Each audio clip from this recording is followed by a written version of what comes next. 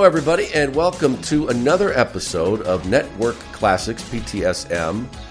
This is a new episode we've added to our weekly content, the family of PTSM, and I've really been having a blast doing these. The first one we did Saturday night's main event, and that was fun, and then last week we did one on a Superstars episode, WWF Superstars, and so this time out, we thought we'd do another episode of Raw. Now, if you remember, I already did a little watch-along for the first episode of Raw. So, for this edition, we're going to do the second episode, the number 2 show, the second one that took place of Raw, Monday Night Raw, at the Manhattan Center in New York City. And if you'll recall, back then, Monday Night Raw replaced Primetime Wrestling, which had been on the USA Network for about 8 years. And they wanted to do something new, and they came up with this concept they wanted it to be really exciting. They wanted it to be in a small venue, which the Manhattan Center didn't hold a lot of people, so that they thought this would be, a great new program that they would have. And it really, I'm telling you, from the first one, you could tell they had something special going on, because that little venue, it kind of took people back a little bit to the old studio shows, but of course they brought in the production techniques that the WWF had at the time, where they lit the whole audience and had all kinds of great graphics and music, and it was exciting. It really right from the beginning. Now, then when they started it, Vince, of course, always trying to do new things. He brought in Rob Bartlett, who was a comedian, and he did a local radio show back in the day in New York City. And Vince really liked this guy. He was a personality that was on radio in New York. And so he brought him on along with Randy Savage. And Macho Man Randy Savage was not really wrestling that much at the time. They were working some angles with him. But Randy was also doing commentary. So that was really interesting. But anyway, getting back to Raw and what it would become, as I said, they wanted to do something in a small venue. And they were going to be shooting these every week, every Monday, at the Manhattan Center, but they would do a live taping, and then they would tape other episodes as things would go on. And then they started realizing that it was getting more and more difficult as far as logistics went, and getting people into New York City to do these. So, of course, they eventually would start taking the show on the road. But initially, this is what they were doing with these episodes. And, as it went over in the years, they would end up not only taking these shows to places all over the country, they would also take it to other countries.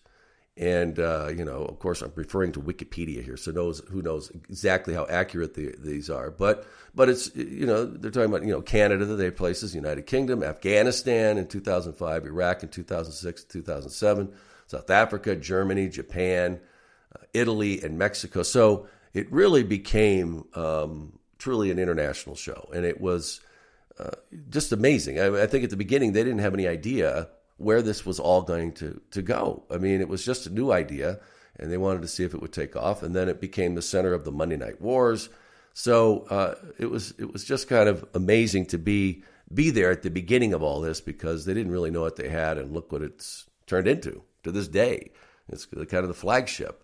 So this second episode is really interesting because, as I said, they're kind of feeling their way through this. And Rob Bartlett, who really did not know anything about wrestling, he and if you listen to the episode, we had him on, and we also did a watch along. He did the watch along with that Saturday night's main event, but he admitted that, and he was on that radio show with Don Imus, and he was very funny. I mean, really, he was a very funny comedian, but his comedy didn't, I don't know how to put it, didn't really go over well. And as they saw in the coming weeks. But here he's feeling his way through it. And they got Randy Savage. So this episode took place on January 18th, 1993. And this was right before the 1993 Royal Rumble, which took place that following Sunday, January 24th, at the Arco Arena in Sacramento. So they were setting up a few things, but as I mentioned, this was taking place at the Manhattan Center in New York City, and with that announce team, Vince, Randy, and Rob Bartlett. And we'll roll it here in a couple minutes, but it had a few things going on. They always had some kind of when they did in the opening, there was going to be something to, set up an ongoing storyline, which they did at the beginning of this because the Repo Man. Now, you guys all know Barry Darsow, who became the Repo Man. Not one of his greatest gimmicks, but he did what he could with it. And that, of course, was coming off being a part of, Demolition. They didn't really know what to do with Barry then. Bill Eadie was gone. It never worked with Crush. Initially they were hoping that maybe they could team those two up and they could keep Demolition going, but it just didn't work. So he's got this new gimmick going on, Repo Man, and he has a little thing going on with Randy Savage. So that's kind of they would have a recurring theme that would kind of go through the whole show with somebody. In this case, it was going to be Repo Man. I got involved in a little bit of that.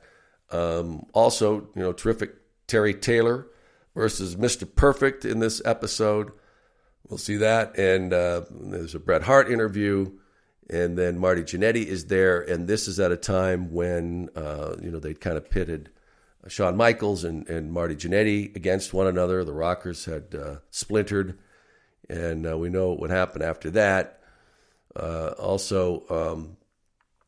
We would see, as I mentioned, I do an interview with Repo Man and then El Matador versus Ric Flair. Now that had something happening with Mr. Perfect involved with Ric Flair, which would, if you remember back, Ric Flair was with the WWE, but it was not a long stay, and we'll get to more of that. So this was really. It was a fun episode, and I'm hoping that all of you are tuned in. I love to have these little intros because it gives you guys time to get all queued up. And I'm hoping at this point, now, the best way, this is the way I found it, because sometimes it's hard to find stuff on the network, is I just went to In Ring on the network, and then I just put in there the Raw episodes. You click on that box. It's got the Raw icon. And everything's there by date.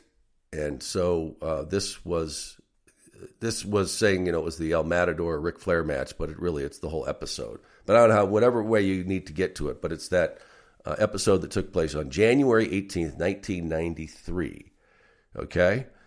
So I'm hoping at this point, and if not, make sure that you get queued up and just get right to 000000 on the counter there.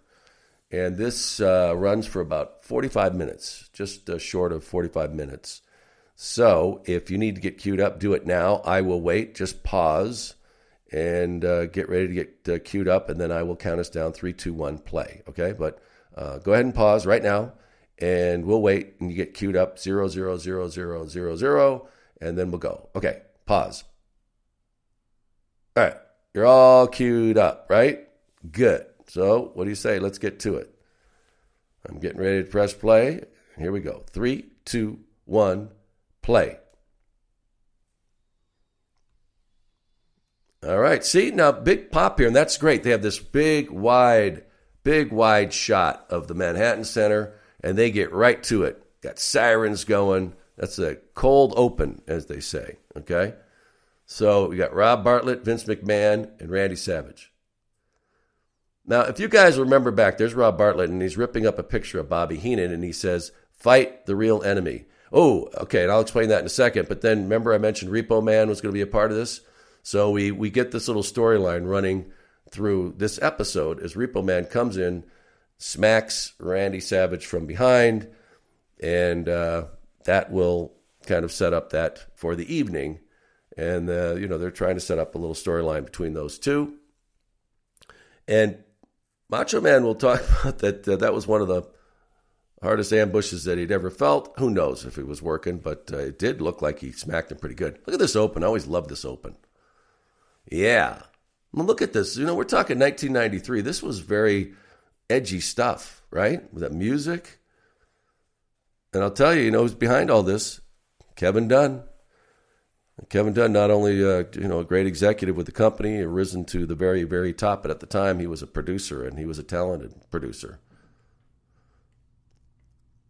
And see, they had it all, like that feel of that ring. They'd have the ring girls, that would just march around with the placards, "Get Raw." And there is terrific Terry Taylor. And in 93, this was a second return for Terry. Because if you remember when he was there before, and he doesn't like to talk about it, trust me, I wouldn't go up to him and ask him about it. People have relayed that they have not gotten a very warm reception when he goes up and wants to talk to him about the Red Rooster. I can understand that, but as many other wrestlers have said, you work with what you got. And obviously, Terry Taylor was never really into ever wanting to sell the Red Rooster, but it was a paycheck. And there's Mr. Perfect. This is a 93 man, Kurt. Looks great. As you know, I always love Mr. Perfect.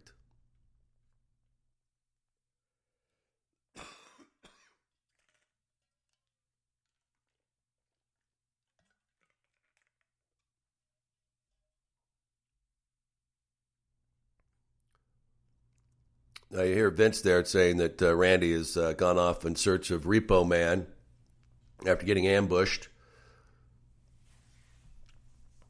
In these matches, they usually pitted, superstars against superstars in this. They didn't bring out jobbers or enhancement talent because they really wanted to give the crowd, and I'm not talking just the crowd at the Manhattan Center, but people watching this.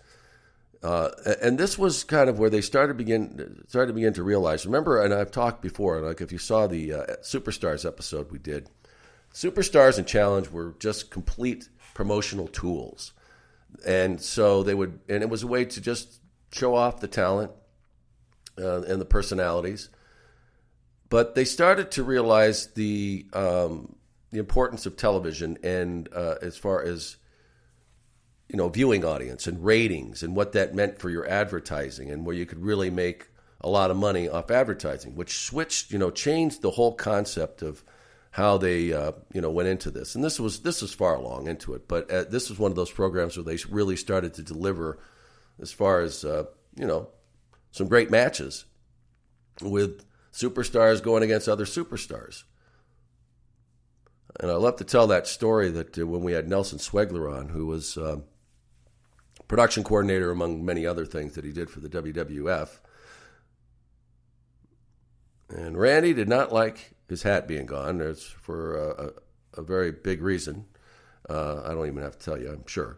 But as I was mentioning, Nelson Swegler said that when they first started a lot of these programs, and they had when syndicated a lot of these shows like Superstars and Challenge, and they would have holes in there for commercials, which the stations could sell and put time in them. But there was also spots that the WWF retained. And initially what they would do with them, they would just use them to promote a live event. Well, he had said to Vince, maybe we can get some sponsors of our own. And Vince had said to him, we're in the wrestling business, we're not in the advertising business, which changed dramatically as the years went on. I mean, come on. Slim Jim, all the video games and everything. Okay, so listen to this. You can barely hear it, but that's Bobby Heenan who got on the phone. Remember now what was going on. Bobby had been banned from Raw.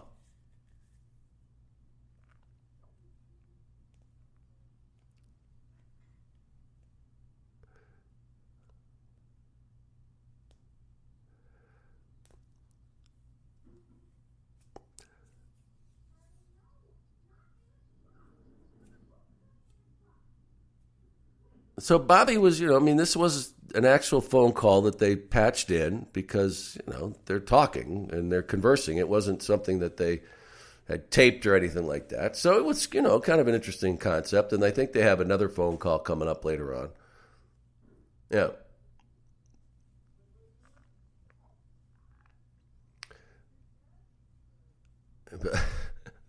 You hear Bobby there. And this is another thing. They're like taking commercial breaks during matches. Now, you saw that on Saturday night's main event.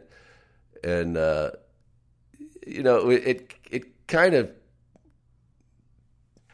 it was kind of like one of those things where they would tape these like they were live to tape, right? I mean, or live, But the point was, though, you had to have breaks built in here. So it was kind of like one of those things. You ever heard of the Red Hats with football games? They have a guy on the football field who tells you when you're in break or when you're out of break. It was kind of like that in these matches. And so the guys, when they were in commercial break, would just, they didn't do any big high spots. They just kept the match going. And then when they came back in, they would pick it right back up where they were. And that's how they did these. But Terry Taylor was, he was a great worker.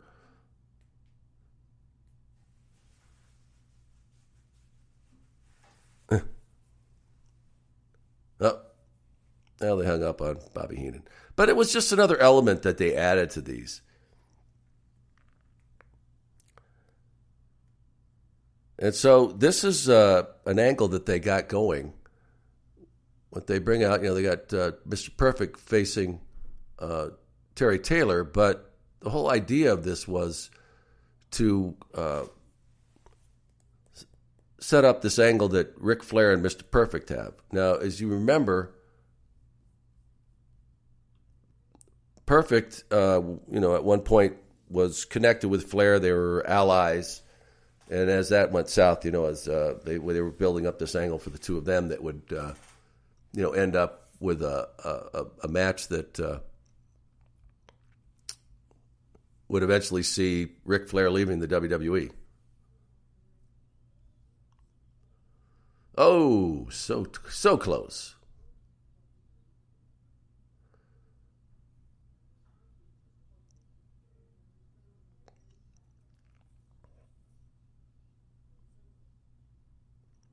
Oh. No.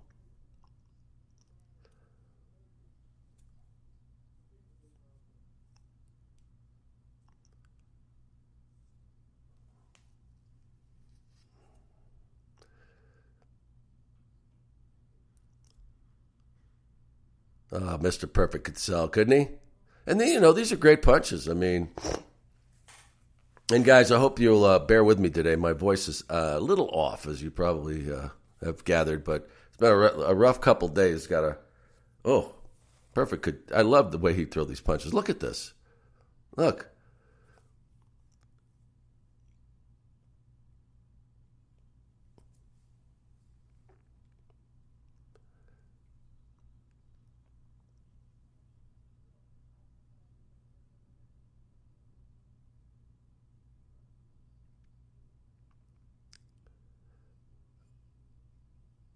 Oh. So Randy Savage back at ringside here, but as I said, they're going to have more with Repo Man.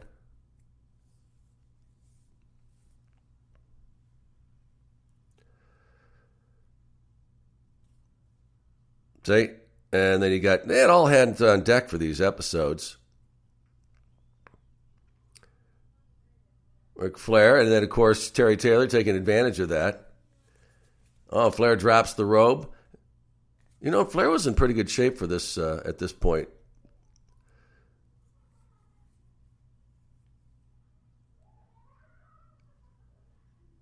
And, of course, Hebner not witnessing any of this. He seasoned him up here. Perfect gets in the block. The superplex in, and, of course, takes care of Terry Taylor. Not so terrific as Perfect goes after Ric Flair. So, this was going to go on between the two of those guys. And, there's another placard girl here. Monday Night Raw. And it just, you couldn't get away with this stuff then, but it's like Vince salivating over a ring card girl. Lord Alfred in the intro on that. Loved hearing his voice. Oh, ICO Pro, Integrated Conditioning Programming. Integrated program, I mean. And look at Slim Jim. Oh, yeah. And Randy made a lot of money off those beef sticks.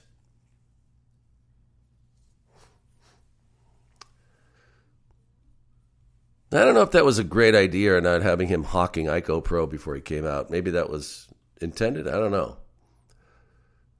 But that's a whole other story with what happened with the WBF and IcoPro. Vince getting into the supplement business. Didn't go so well.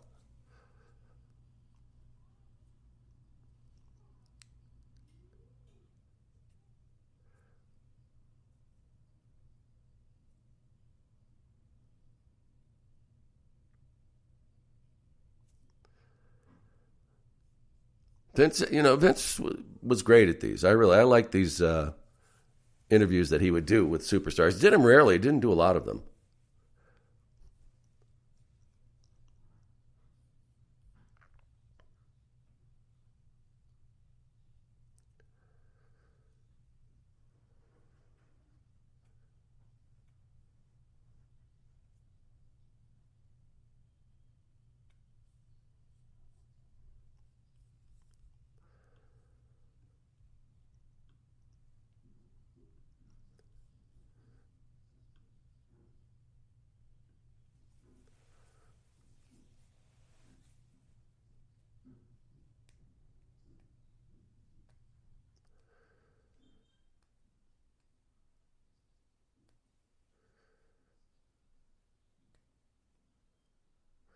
The Hart family often got involved in these angles.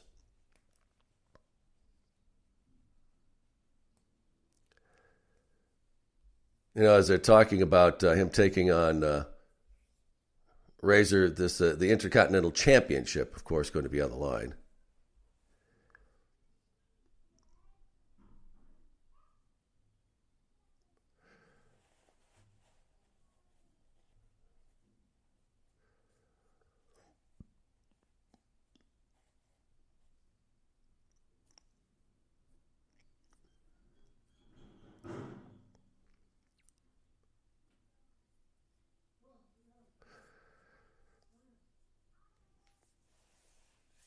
Now, he was a great Intercontinental Champion, too.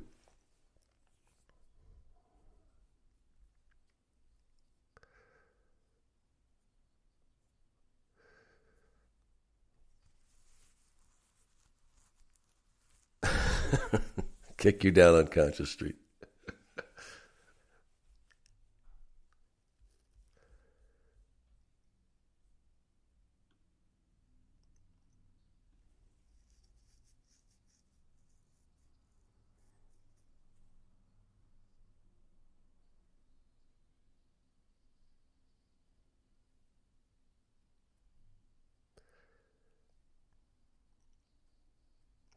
That was, I love those in-ring interviews. I wish we would have done more of them. I wish that Gene and I would have had the opportunity to do more of those, but, most of the time it was backstage.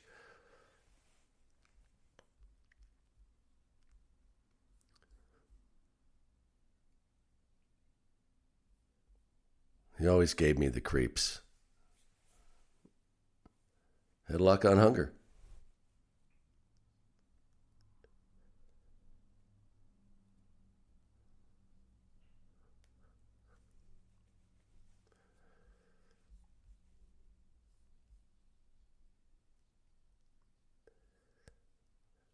Yeah. So, that was the WWF, WWE, really has been involved in great causes forever. I mean, that was always a huge part of the company. And I remember back then that they were always having us involved in doing something to raise money for kids. That was always a big part of it. And it's great. It's a great image for the company, but I know it was really important. Like Sue Aitchison, she was inducted into the WWE Hall of Fame. She took that all very seriously and grew it to what it is today. And really, it was that Headlock on Hunger and all the other things they've done over the years. It is a company that really has. I don't know if they've ever added up the amount that they've raised for charities, but I know it's got to be in the millions and millions of dollars. Marty Jannetty, back then, got the Rockers outfit on there, taking on Glenn Ruth here. And if you would have heard at the beginning of that Bartlett says that he's an illegitimate child of Babe Ruth. I don't know. That's like I said. I'm not quite sure where he was coming from. He even admits, a lot of times he was reaching here. But I don't remember ever seeing Glenn Ruth in other matches. So this was a way to set up, keep that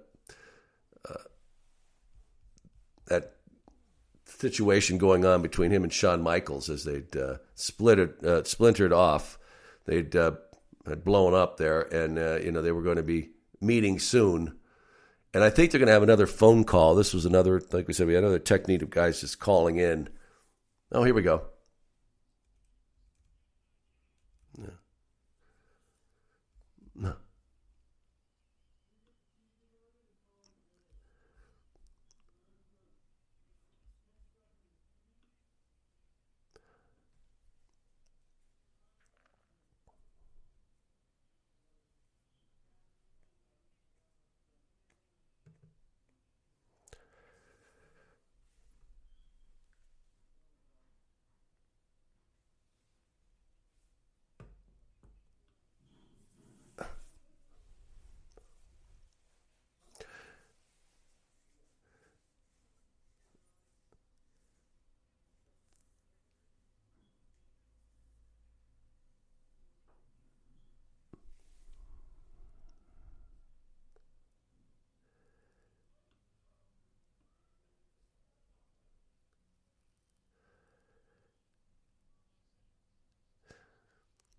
Yeah, and as I misspoke there before, I think I mentioned that Brett was the Intercontinental. He was, of course, the champion at the time, but I told you, a little cold medicine here. But Shawn Michaels, of course, was the Intercontinental champion, putting it on the line at the Royal Rumble. And Sherry was involved in all this, too. As I've talked many times about her contributions to the WWF and crossing that line into the world of superstars. She became a legit superstar, being at ringside for a lot of these matches, and it was not unusual at all that she would mix it up in every one of those matches on Raw.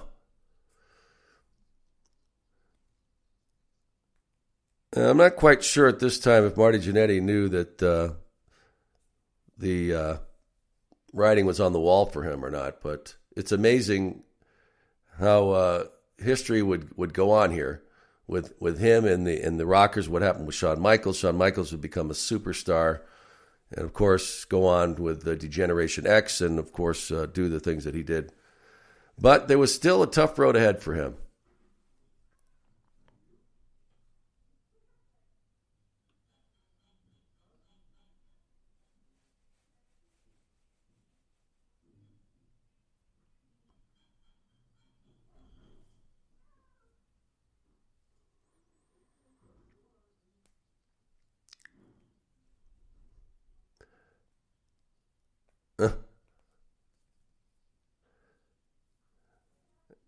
That was an interesting way to bring in these guys, by phone, via telephone. I'm kind of surprised that they didn't do something where they, had them on camera. But these guys were probably, like we said, these guys were working a Monday night in New York. And they had other shows, of course, around the country. And they were all going to be in Sacramento that Sunday for the Royal Rumble. But, it worked. I think it was a good technique. Great way to have these guys come on.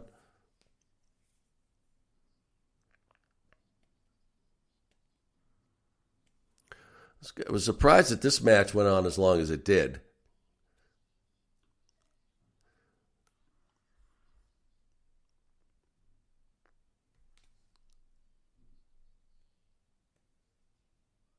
Okay. This thing's going to get over soon.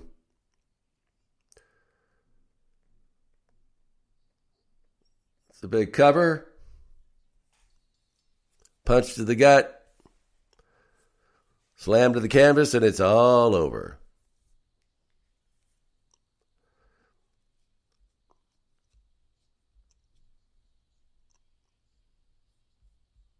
Somebody's corner. Where will it be?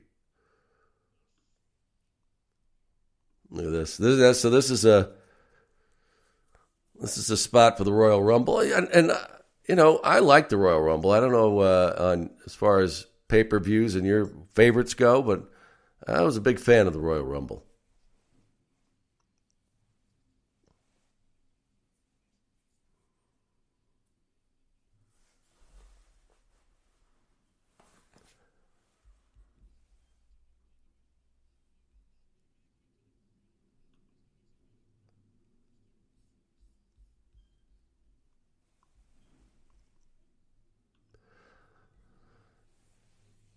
Hey, who do you think they're talking about? Doink. Who didn't love Doink? Come on. I think that Rob Bartlett would last about, 16 weeks, as he said. Yeah, that looks like a real arm, doesn't it? You think they could have gotten a better arm that at least looked kind of real?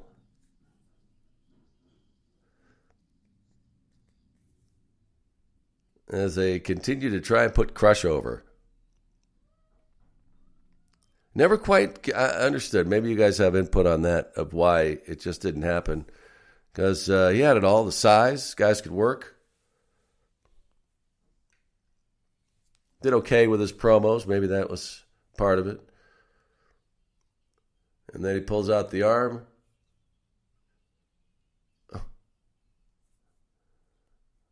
Vince really said he just took his own arm off? Pulled that.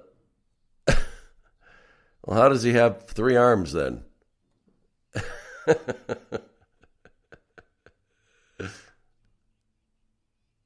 It's a fake arm.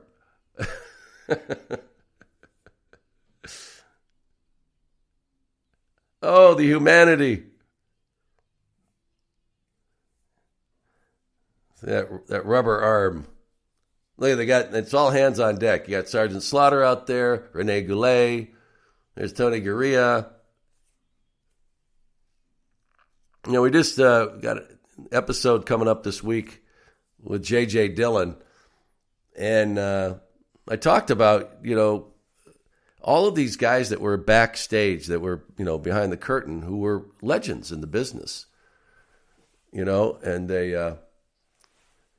they were agents and execs. Oh, here's a commercial. What do you think this is for? Come on, name it.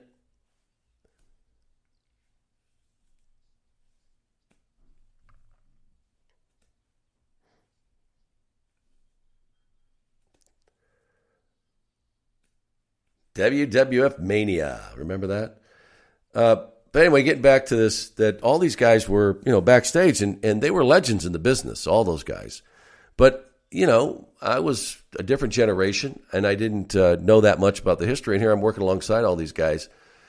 So I learned years later, or I pick up little pieces here and there as we went along, where they'd mentioned something this guy had done. And I just wish that I would have had more of an opportunity to have sat down with those guys and talk to them about their careers, had them on as a podcast. Well, who's that young man?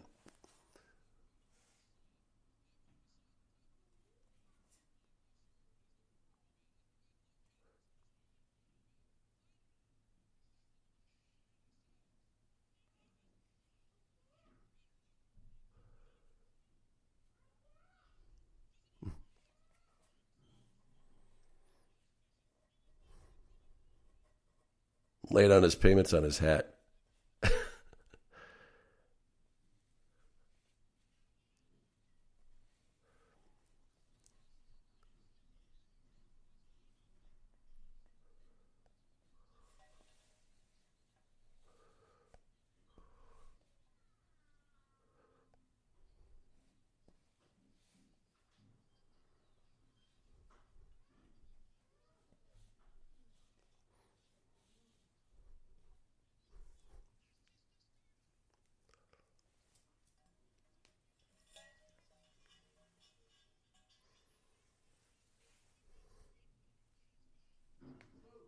Mm.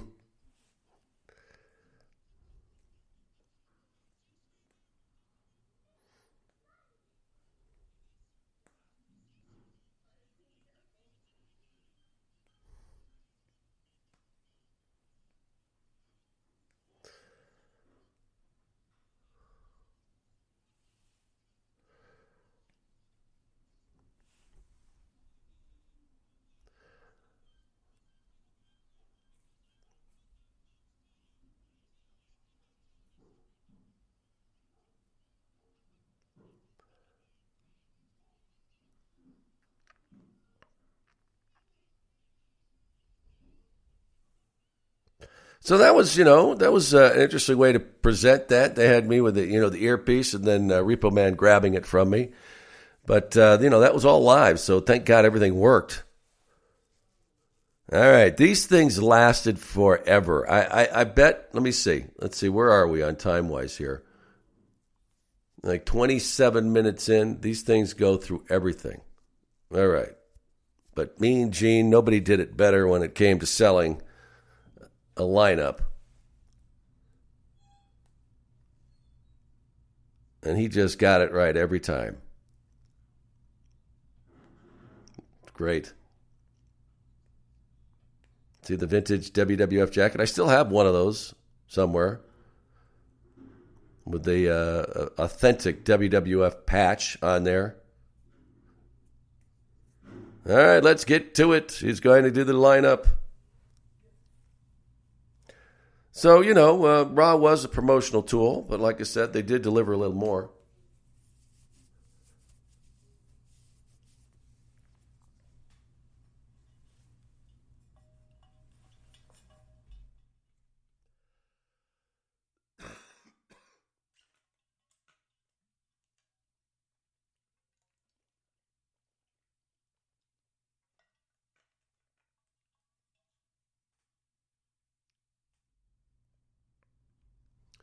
Yeah, Razor Ramon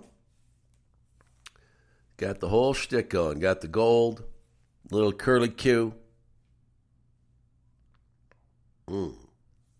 Even today you see Scott, he's got the toothpick.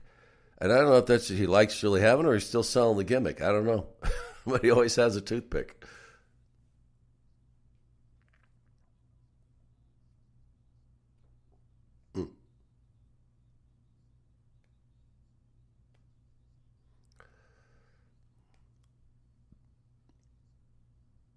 God, we got to get. I'm just looking at these guys I can still get on. Berserker.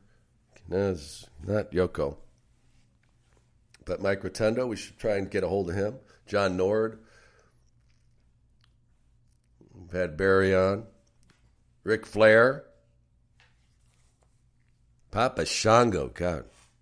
And Ted DiBiase, we're still working on getting him and Ted Jr. on. So.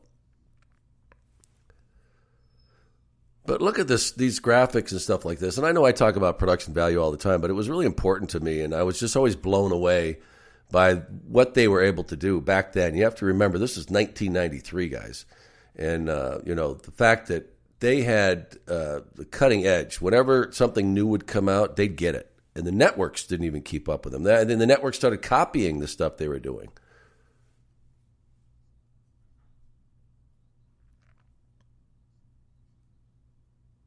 And nobody sold this better, right?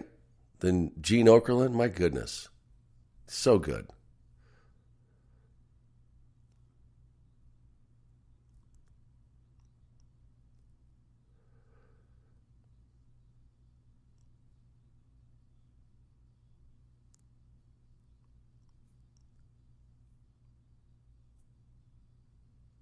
Yeah, see?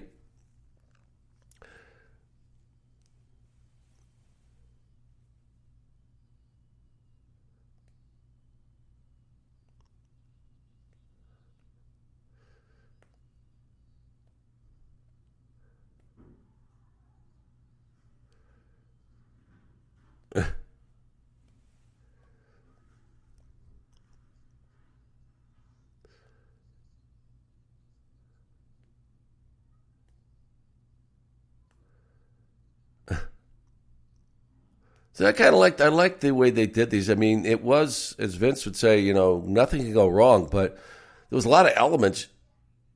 They didn't know, Rand really didn't know what Randy was going to go or he was going to do. They had to just keep up, and it really added a great edge to this.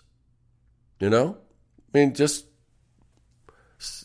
give you a slice of what was happening right there, and then that's the way we did it. We didn't really know what was going to go on. So we're going to throw it down there. Randy's going to come out, and he's going to be looking for a Repo Man. And that's it. That's all we would know. And I really liked that because I think it gave it a real raw edge, to everything that was going on. There's a lot of these elements that they used I thought really worked well. I do.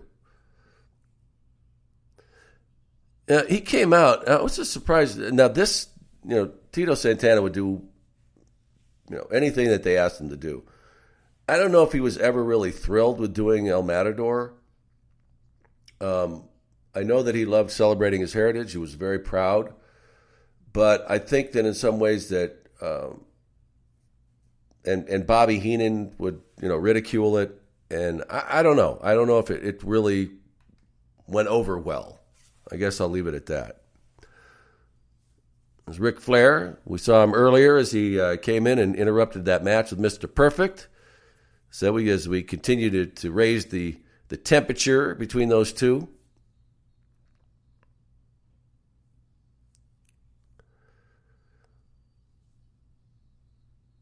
So you imagine that Mr. Perfect might somehow show up on this? We'll see, right?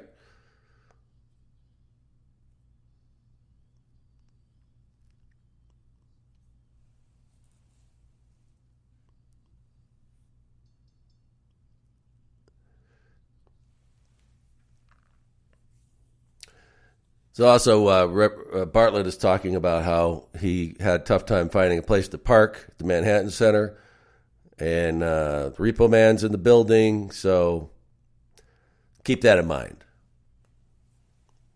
Another little sliver of storyline here. And Ric Flair versus El Matador. Two great workers. No question, man. Tito Santana could work. So these matches that they had on were, they were good. Tito Santana, man, he was really dedicated to what he did. He was, he saved his money. He took care of his kids. He had kids that all went to college, and now he's a school teacher. He's been a school teacher for years. Lived in New Jersey.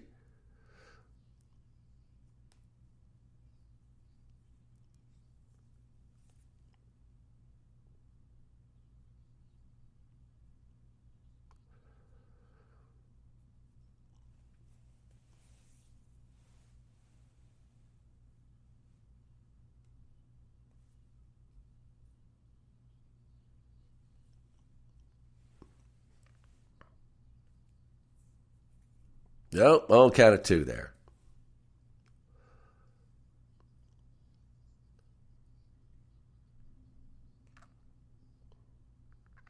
I've talked about it a few times before that, people like Flair was a gigantic star when it came to the WWE, and it just never blew up.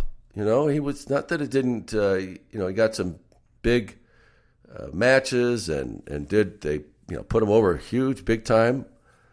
But maybe it was just the timing. I don't know. But it just never really happened. Everybody wanted to see the big showdown with Hogan and Flair. That Terry had a lot going on then with movies and everything else happening. As they take a little time out here. And I mentioned during those breaks, they would just kind of keep the match going. Nothing would really happen of consequence, and then they would tell them, okay, we're back in.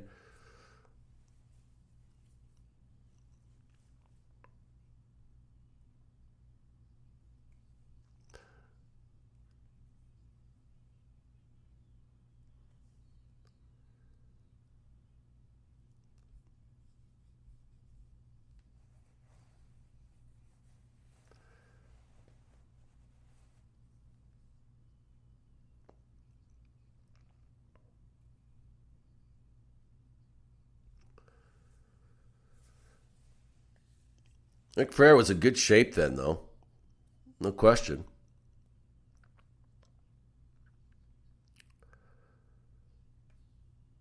Big knee to the forehead.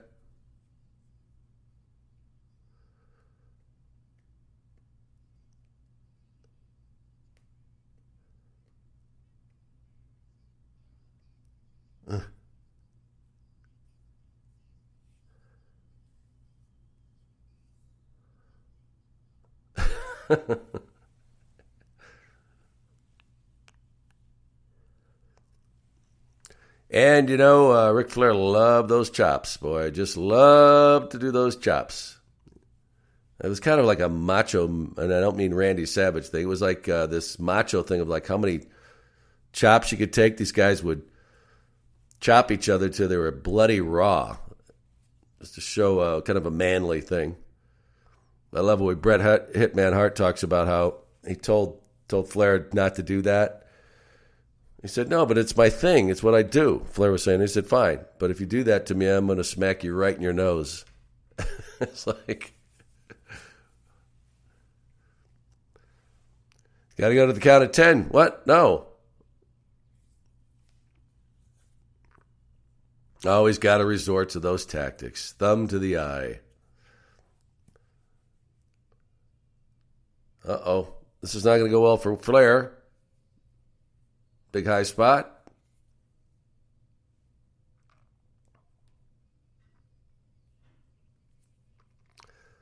Begging. Rick was great at that move. I love that. Going up over the top rope. You know who else did that really well? Was Bobby Heenan. Clothesline drops him down to the mat.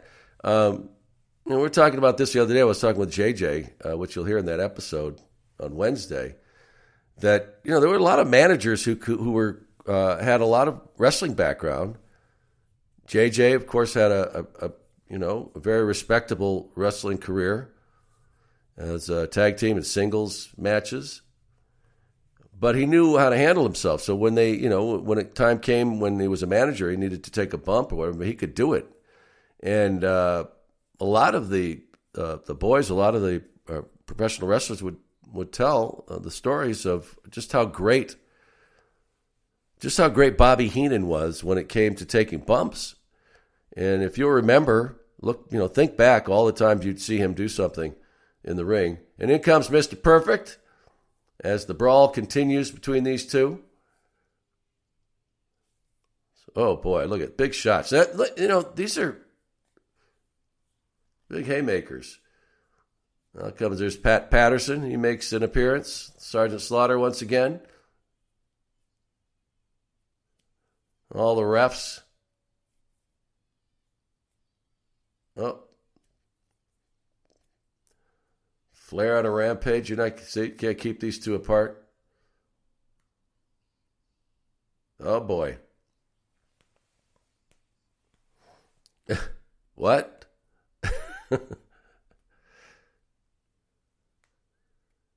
The mayhem. All hands on deck for that one. Exactly.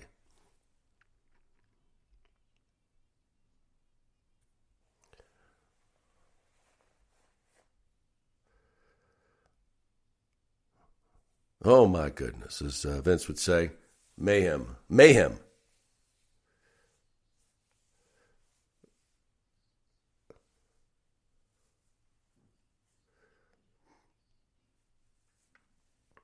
Let's see as they kept this brawl going.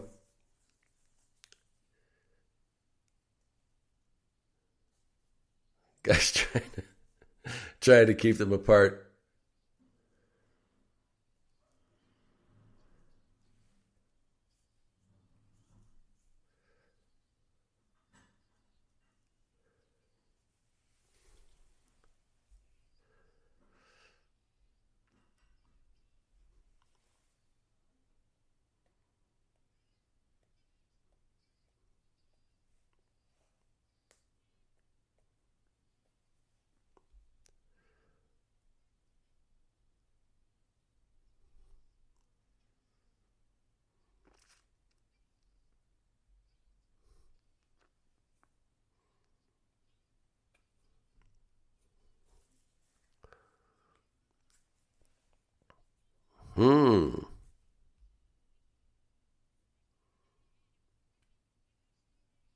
This one already kisses a gal in the crowd. It's so Flair-like. Oh, my.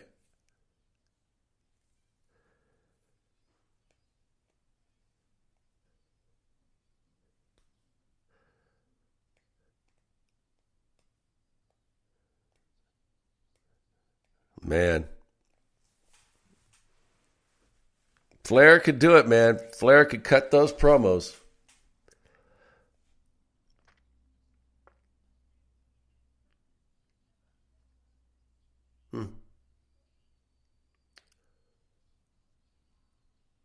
All right, they get Mr. Perfect out here for a last word.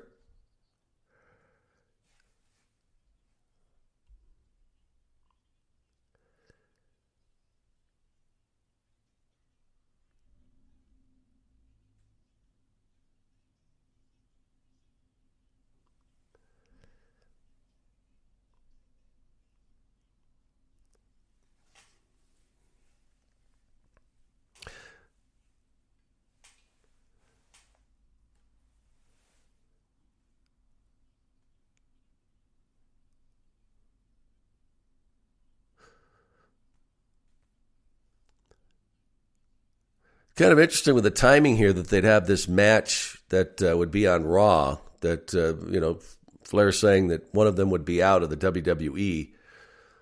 You think that if he was going to depart, they would have done it where they could have made some money off of it instead of on a episode of Raw.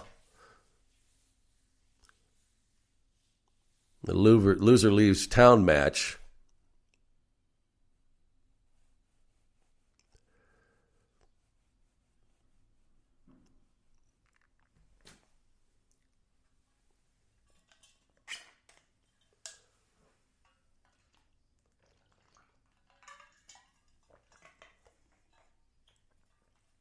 And of course, we wrap it up.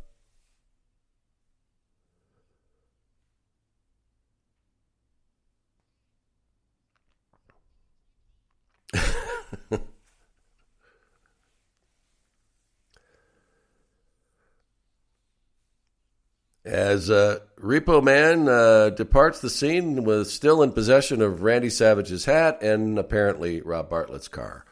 So, there you have it. That's the second Raw from the WWF. And look what it's become over the years. Now, remember, back then it was only an hour, that whole show. And it was, in many ways, a promotional tool. Now, then it would go on to, of course, become a much longer program. Of course, now today it's 3 hours, but it would go to 2 hours for a long time before it would become a 3-hour program. And that's a lot of programming. I don't know how they do it every week, but it's pretty amazing that's what they do. But, these were, there were so many things going on that I liked about these programs. And we can just go through some of the elements that we saw in just this episode. And remember, this was just the second one that they had done. First you've got, it was guys that were involved in these who were, big-time superstars. They put these matches where people could actually see two superstars going at it. And some good, good names. Like this one, we saw Tito Santana taking on Ric Flair, and then, Marty Jannetty was there against the guy Ruth, but still you had a lot otherwise involved with these, because as I said, they've got, they had Marty Jannetty there, Bret Hart was there live. But you had Terry Taylor taking on Mr. Perfect, which was, that was a good match. So you got to see some of the high-level talent for these. That people got to, see these guys on television.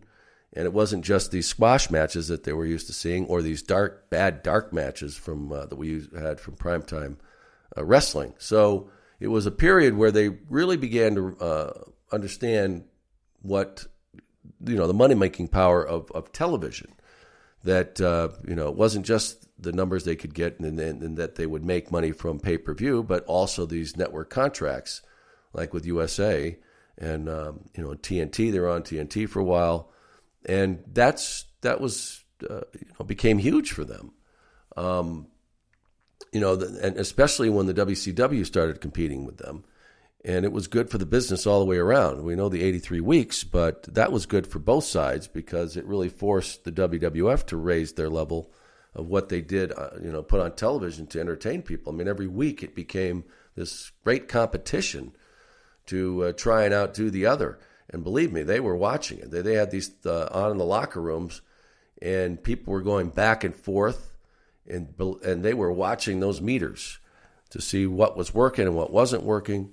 And so all the way around, it just raised the level of entertainment for everybody, because on the Saturday mornings or when they had Superstars and Challenge on, it was that wasn't the concern. The concern with those programs was to get people to watch, to go to the in person, go to these house shows, or to sell some kind of product they were doing, Ico Pro or whatever it was. That's what those programs were all about. It was a promotional tool. But these were completely different. They were, programs that it was a ratings war. So you had to give something to people, compelling for them to want to watch. They didn't want them turning the channel. And it forever changed the way WWE programmed their product out there, and putting good angles out there and storylines. And they also realized that people would still show up to these house shows. It wasn't that they're going to give away everything on television. They could put these guys against each other, and people would like these superstars, and then would show up to see them at these house shows. So it was a time when the company was evolving. Remember, it's 93 here, so it was. Things would not go well over the next couple of years for the WWF, WWE, with all the stuff that Vince was dealing with, and he was contemplating what was going to happen because the government was after him, and he really thought that he might be doing some time because he figured if the United States government goes after you and spends all that kind of money and devotes all those kinds of resources to getting you, they're going to get you on something. Even if he didn't do anything, he just felt that they were going to find something that was going to jeopardize his company. It got to the point where he was trying to figure out who he would leave at the helm. He had Jerry Jarrett was going to run the company, or was it going to be even J.J. Dillon, or that they were going to be going. J.J. talks about how that him and Pat would be going to the prison to take notes to like some kind of mafia don or something. But it was an interesting time for the WWF, and it would end up being great for the company eventually because they would get into this competition with the WCW and eventually come out on top forever. And Vince taking over everything and buying WCW and everything that went with it. But then there was some trying times for Mr. McMahon and the World Wrestling Federation, World Wrestling Entertainment. And it was good all the way around. It changed the business of professional wrestling forever. All right, so I hope you enjoyed that watch along. I'm sorry I was a little under the weather, but we've got a lot more of these coming up. I'm going to be doing them every week. Hopefully I can bring you some insight to these programs that maybe you didn't know about, and gives you a chance to take a look at some of this stuff because there was a lot going on behind the scenes, and really I enjoyed doing this episode of Raw. We'll do more Raw, but of course we're going to be doing other ones. Again, we'll do Saturday Night Main Events, and even maybe some Primetime Wrestling. We've got Tuesday Night Titans, and like I said, I've just I heard that they're going to be putting more vintage stuff on there, maybe some challenge episodes. So we've got a lot to work with here. As long as you keep listening, I will continue to do them. All right? So thanks for tuning in this time. And until the next one, next Monday at 6 a.m., we'll have another edition of Network Classics, PTSM. Until then, I'm Sean Mooney, and I am out.